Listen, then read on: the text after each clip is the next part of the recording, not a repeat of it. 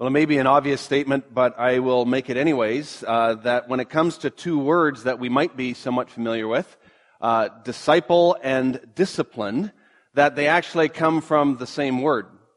And it might be obvious to say, but that a disciple is somebody who typically has disciplines in their lives. And those words are very much connected. A disciple is somebody who follows another.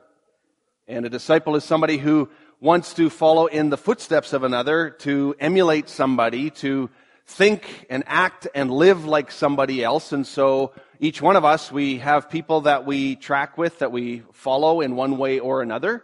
And so in some sense, we are a disciple.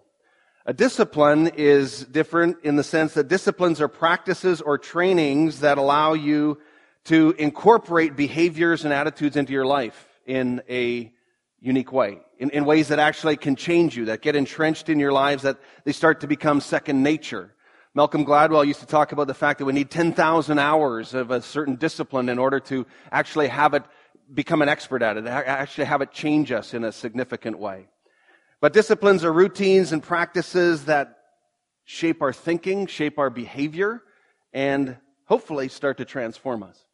Many of you might read books, you might follow blogs, you listen to people, you pattern yourselves. Maybe it's leadership people that you follow, and you try to emulate them. And so in a sense, you're sort of being a disciple of them. And you might actually follow some of their disciplines. That's why you follow some of their diets that they recommend, or different fitness patterns, or whatever the case may be. But we have different things in our lives that are disciplines that help to change us and are part of being a disciple in one way or another. Another way to think about it, you might think about it in the imagery of a trellis and a vine. And if you are familiar with this concept, if anybody who is a gardener or grows things, and especially a vine that needs to grow up in an upward direction, that there is both the trellis, the structure that gives the vine something to grow on, and you might think of it this way, that the vine is like the disciple. A living, growing, transforming entity. The disciplines are like a trellis.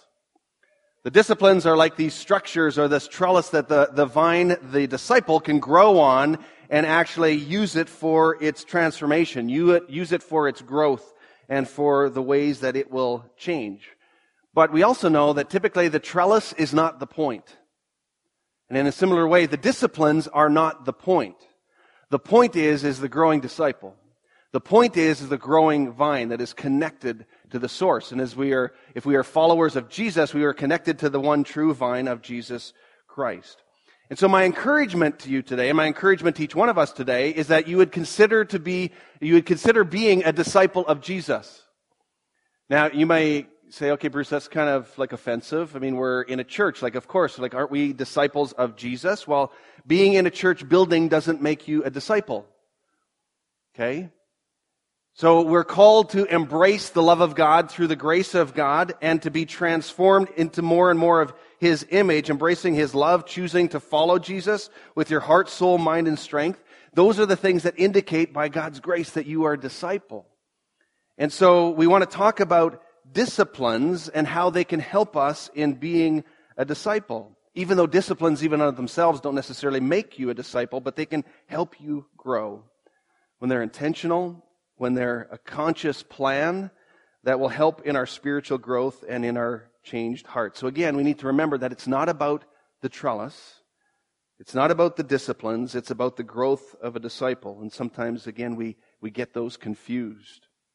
We're in a series, as you know, called Kingdom Economics, where we're talking about money and how it is that we handle our money, how do we view our money, how do we live as a disciple of Jesus, how do we think about the kingdom of God in regards to money. And so in that vein, I want to ask this question of what are the disciplines in your life, the spiritual disciplines that you have around money? If discipleship and being a disciple is connected to disciplines, and if money is a big part of this kingdom work of becoming more and more like Jesus, then the question is a fair one of saying, okay, so what are your spiritual disciplines around money?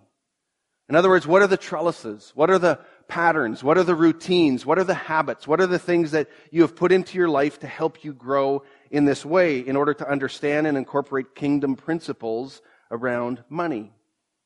And so what are yours? And I want you to think about that.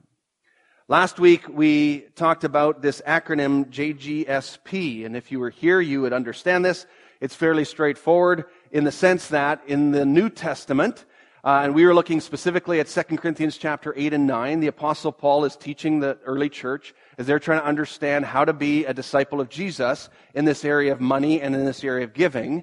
And this acronym helps us to understand the new covenant principles of our giving needs to be joyful, it needs to be generous, it needs to be sacrificial, and it needs to be proportional. And so that's what Paul outlines, and especially as we looked at those texts from last week, that here's the guidelines, as limited as they are, as kind of vague as they are, as broad as they are, but here are the guidelines for how you are to give. And there's all kinds of freedom in that, isn't there? I mean, Paul didn't give them a command of a specific amount or anything. He just trusted that the quantity of their giving would match the quality of their transformation in their hearts. And so he doesn't give a standard for giving. He only gives a standard of giving. The fact that we are called to give. And we give out of response to what God has done. And the grace of God that we've experienced in our lives. And so giving isn't showing God how much we can do for Him, but rather it's a response to how much God has already done for us. And now for some people, they would look at that acronym and they would kind of just think, okay, well that's all you need. That's enough guidelines. I love the freedom of that. And they would say they're good to go. But for other people, some of you are wired such that you go, no, I need actually more specifics. I want something more tangible, more concrete. I need a little bit more structure than just that acronym to help me to know and understand our giving. And you think to yourself, wouldn't it be nice if God actually just gave us like even a percentage or something that we were to give? Like something that would be tangible, concrete, and that we could kind of wrap our heads around. Well, you probably know that God did do that for the people of Israel as He was forming these people into the people of God. In the Old Testament, as we look at that, He established what was called the tithe. And tithe means a tenth. That's what it means. It just means a tenth of whatever you have. And so God established this trellis, if you will, this structure, this pattern, this discipline in the lives of the people of Israel to help them in their giving. And it was very specific. And there was very specific commands around that today. And what I want us to see today is that the tithe, though not required as new covenant people, can still be really helpful. It can help us in our discipleship. It can be helpful as a trellis, as a structure, as something that we can grab onto. But before we get to that, let's go back and understand where it came from. And I want us to look in the Old Testament. We want to look at what it was intended for and how God established this in terms of the purpose for the people of Israel. And as you look at the Old Testament, you can see many Old Testament texts that talk about the tithe and that give affirmation about it, that establish the tithe in all kinds of ways. And it was this idea that you would give a tenth of your livestock, a tenth of your produce, a tenth of your grains, a tenth of whatever it is that you produced. And it was this principle of the first fruits and the firstborn. And we see it throughout the Old Testament. We even see it right at the beginning, before the law of Moses. We see it in Genesis chapter 4 with Cain and Abel. And so we see this pattern right there in Genesis chapter 4 with these sons of Adam and Eve. And it says this: when they grew up, Abel became a shepherd, while Cain cultivated the ground. And when it was time for harvest, Cain presented some of his crops as a gift to the Lord. Abel also brought a gift, the best of the firstborn lambs from his flock. So it's interesting. We see it right there at the beginning of creation, before the law of Moses, this principle of the first fruits.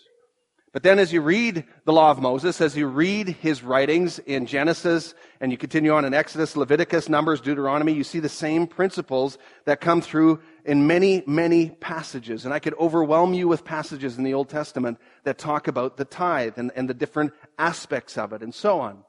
And then further on, once the temple was built and it was established in Jerusalem, and the people of Israel now had this place of this temple place to worship that was the focal point of their worship, the tithe was to be brought to the temple in Jerusalem.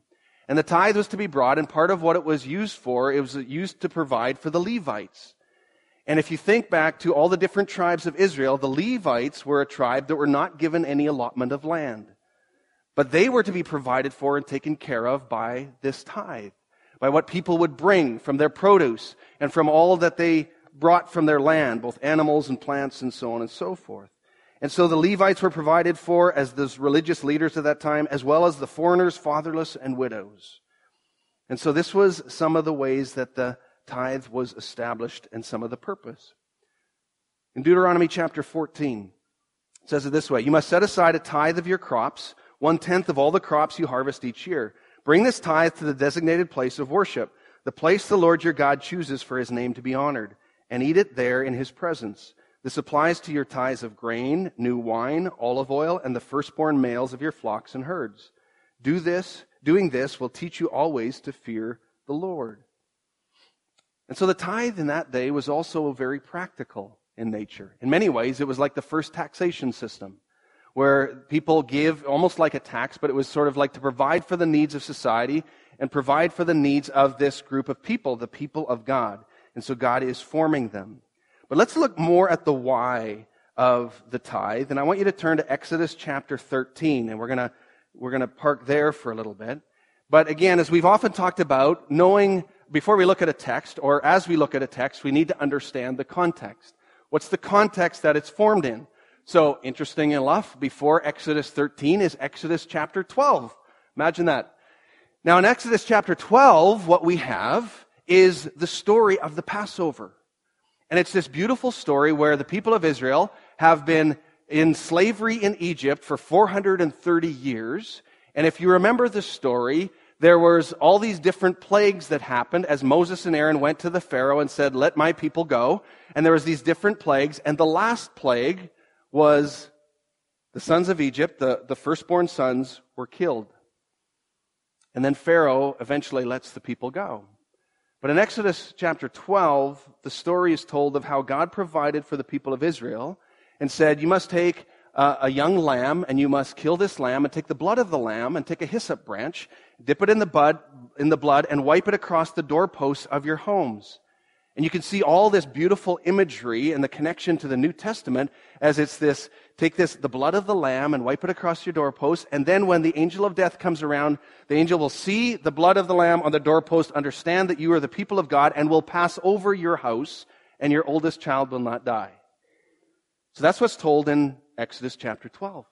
And it's this amazing story of God's provision as the people leave Egypt, leave slavery, and now are set free. And so now in Exodus 13, God continues to put structures in place, continues to put trellises in place, continues to put patterns in place to form these people of Israel into God's people. And so he says there, and we're going to read some of it in Exodus chapter 13, verse 1 to 4. It says this: "Then the Lord said to Moses, 'Dedicate to me every firstborn among the Israelites. The firstborn offspring to be born, both of humans and animals, belong to me.' So Moses said to the people, 'This is a day to remember forever, the day you left Egypt, the place of your slavery. Today the Lord has brought you out by the power of his mighty hand. Remember, eat no food containing yeast. On this day in early spring in the month of Abib, you have been set free.'" So God is establishing that they would bring their sacrifices and that they would remember God's faithfulness. And so the purpose of this was that they would remember that God is sovereign, God is in control, and God is a God who rescues. And he was rescuing them out of slavery. And he was now sending them to the promised land. And so God establishes this tithe, this principle of the firstborn and the first fruits, in order to remember what God has done. And then as you keep reading in chapter 8, it says, "On the seventh day you must explain to your children, 'I'm celebrating what the Lord did for me when I left Egypt.' This annual festival will be a visible sign to you, like a mark branded on your hand or your forehead. Let it remind you always to recite this teaching of the Lord. With a strong hand the Lord rescued you from Egypt." So again, this idea of teaching your children. When you do this, you're doing this for a purpose. Tell your children about God. Give glory to God for what he has done and remind them of that. And then it continues on in verse 14. "And in the future, your children will ask you, 'What does all this mean?' And then you will tell them, 'With the power of his mighty hand, the Lord brought us out of Egypt, the place of our slavery. Pharaoh stubbornly refused to let us go, so the Lord killed all the firstborn males throughout the land of Egypt, both people and animals. That is why I now sacrifice all the firstborn males to the Lord, except that the firstborn sons are always bought back. This ceremony will be like a mark branded on your hand or your forehead.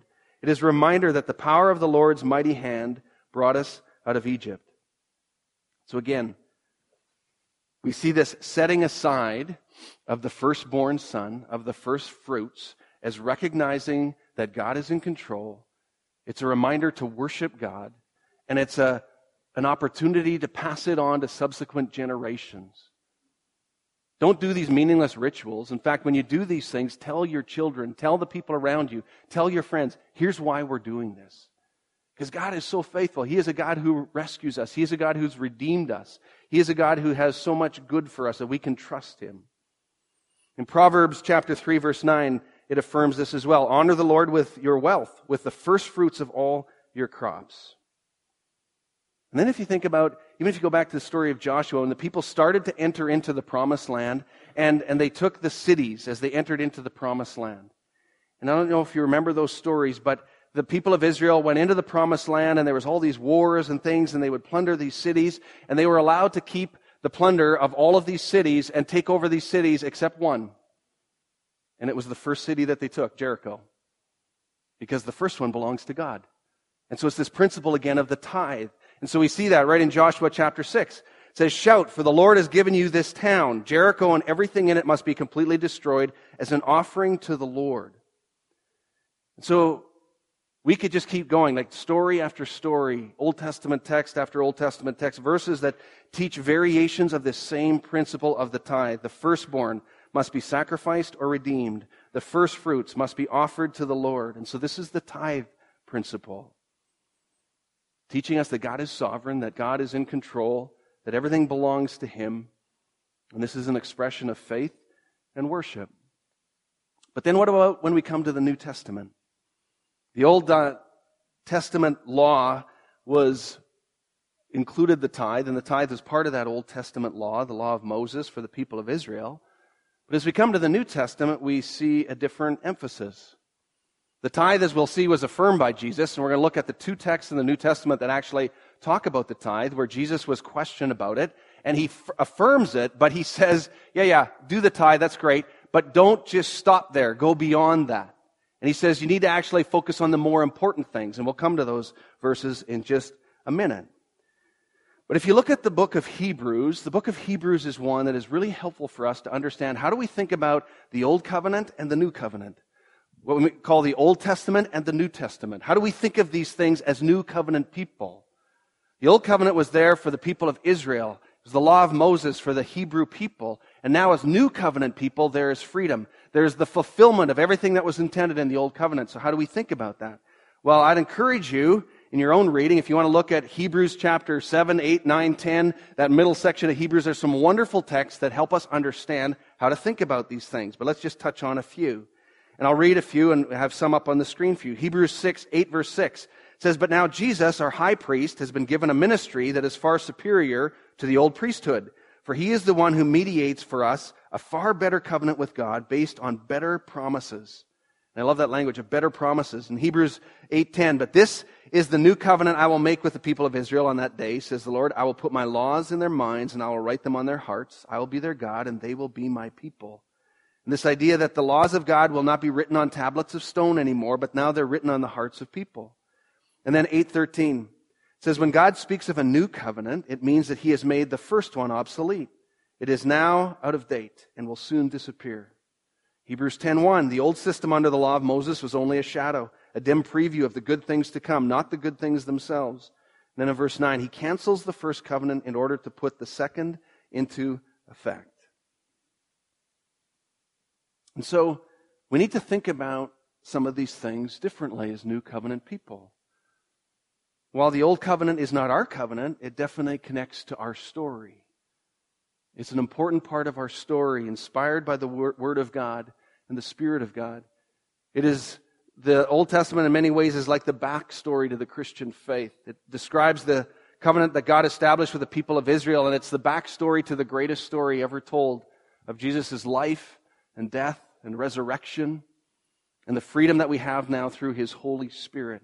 And so there are principles that we can carry forward when they're helpful and that we can do as we hold them up to the light of Jesus and as we hold them up to New Covenant thinking and New Covenant understanding. And we read the Old Testament and the Old Covenant through the lens of Jesus and from a New Testament view. And so our standard is not the Old Testament, our standard is Jesus. Some commentators have said that the Old Testament law is like training wheels for us in living within the gospel of grace and freedom.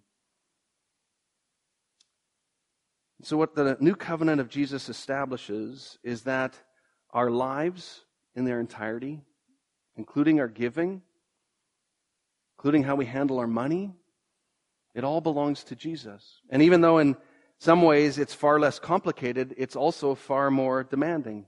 Jesus gives us all kinds of freedom. Paul does as well too, as we saw in the text that we looked at last week and reviewed earlier.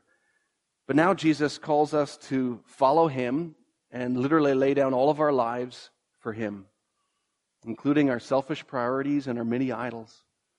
And He says it all belongs to Him again, but it's expressed in different ways. Matthew 5:7, Jesus said, Don't misunderstand why I have come. I did not come to abolish the law of Moses or the writings of the prophets. No, I came to accomplish their purpose. And what's so powerful is we can see that in the tithe as well. See, Jesus is the firstborn Son of God, clean, without sin or blemish. He was offered as a sacrifice for our sins to redeem us and to rescue us. And in many ways, Jesus was the fulfillment of this principle of the firstborn and the first fruits. You could say that Jesus was God's tithe. God gave Jesus first in faith that we would believe. While we were spitting on Him and putting Him on the cross, while we were yet sinners, God gave extravagantly. And so that's why we give. And as we come to the New Testament and as New Covenant believers, we give in any form because God gave first, and we give out of response to His grace. And so this giving of the firstborn and the first fruits is a principle throughout all of Scripture, even though it takes on different forms and it requires faith. Well, in Luke 11, we see one of the places where Jesus affirms the tithe. But He says, living a life of faith takes it to actually a higher level.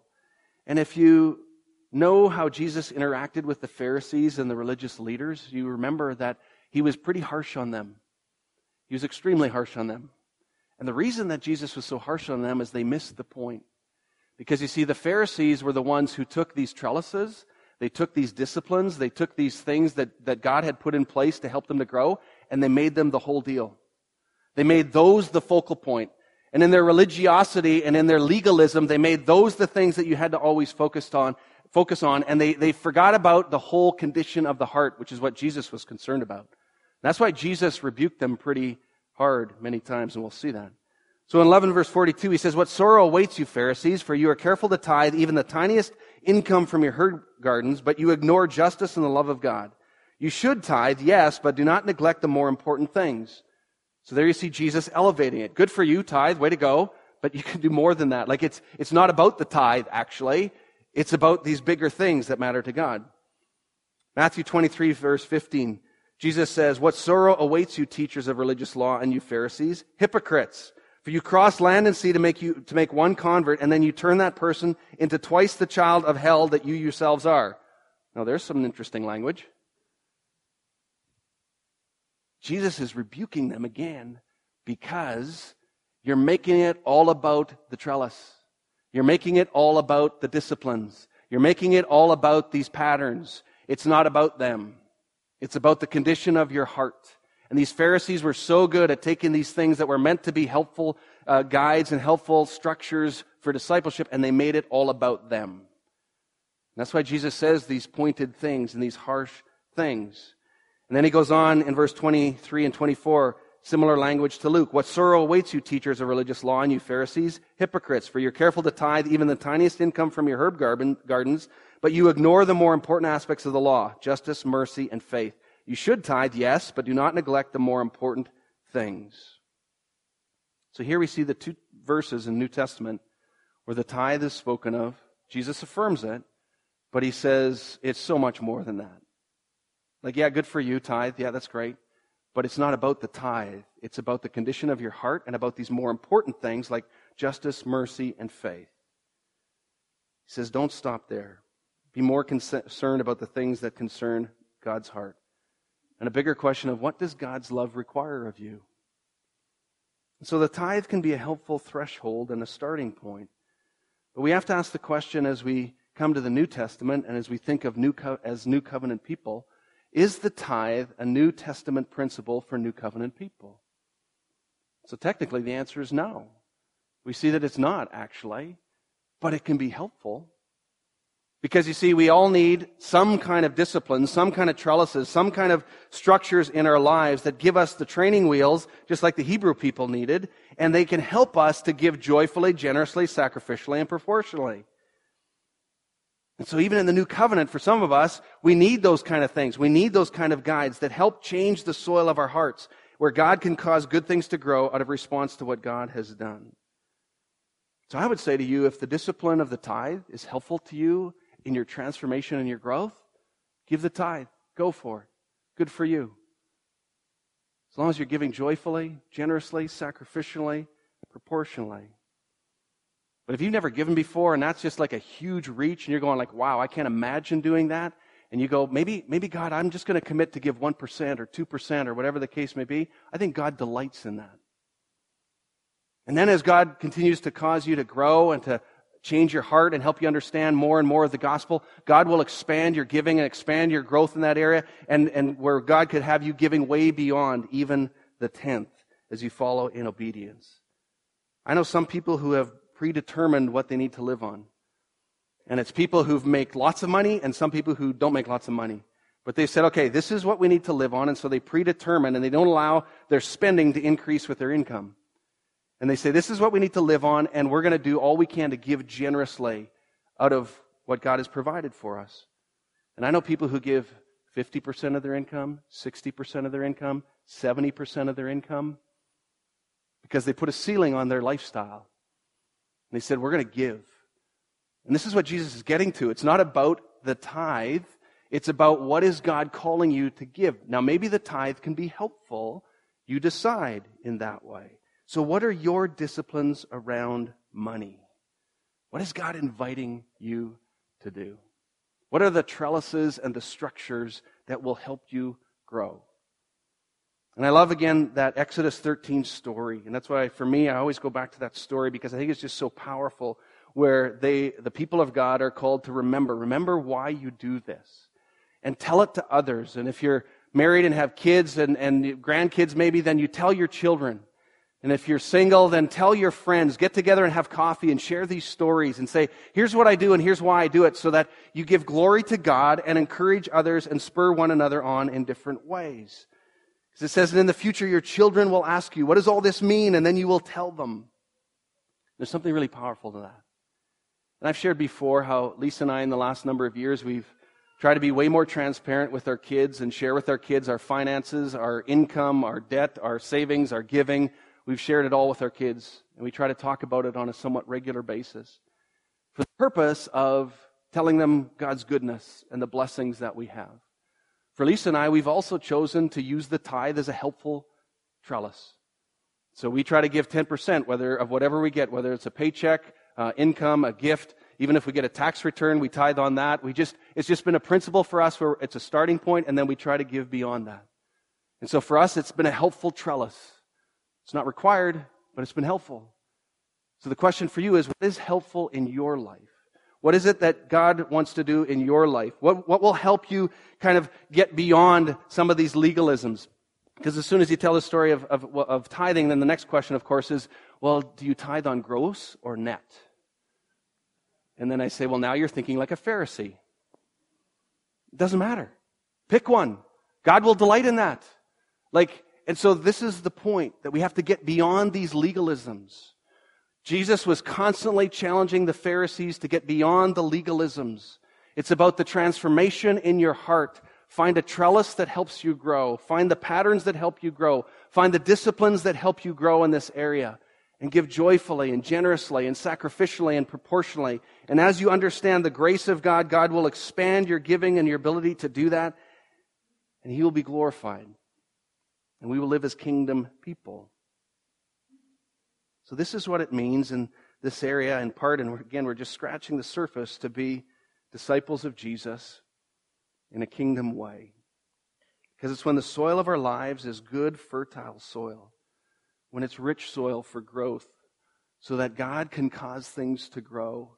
And then as we also put in place some of these trellises and some of these patterns and some of these disciplines in our lives, God can do remarkable things as we're called to be disciples of Jesus. So, Lord Jesus, we just thank you for your faithfulness to us. And even as we stand here before you today, I pray that you would, by the power and the intimacy and the personalness of your Holy Spirit, would you encourage us? Would you show us maybe some next steps that we can take? Lord, help us to know that there is no condemnation in this, that is only of the devil.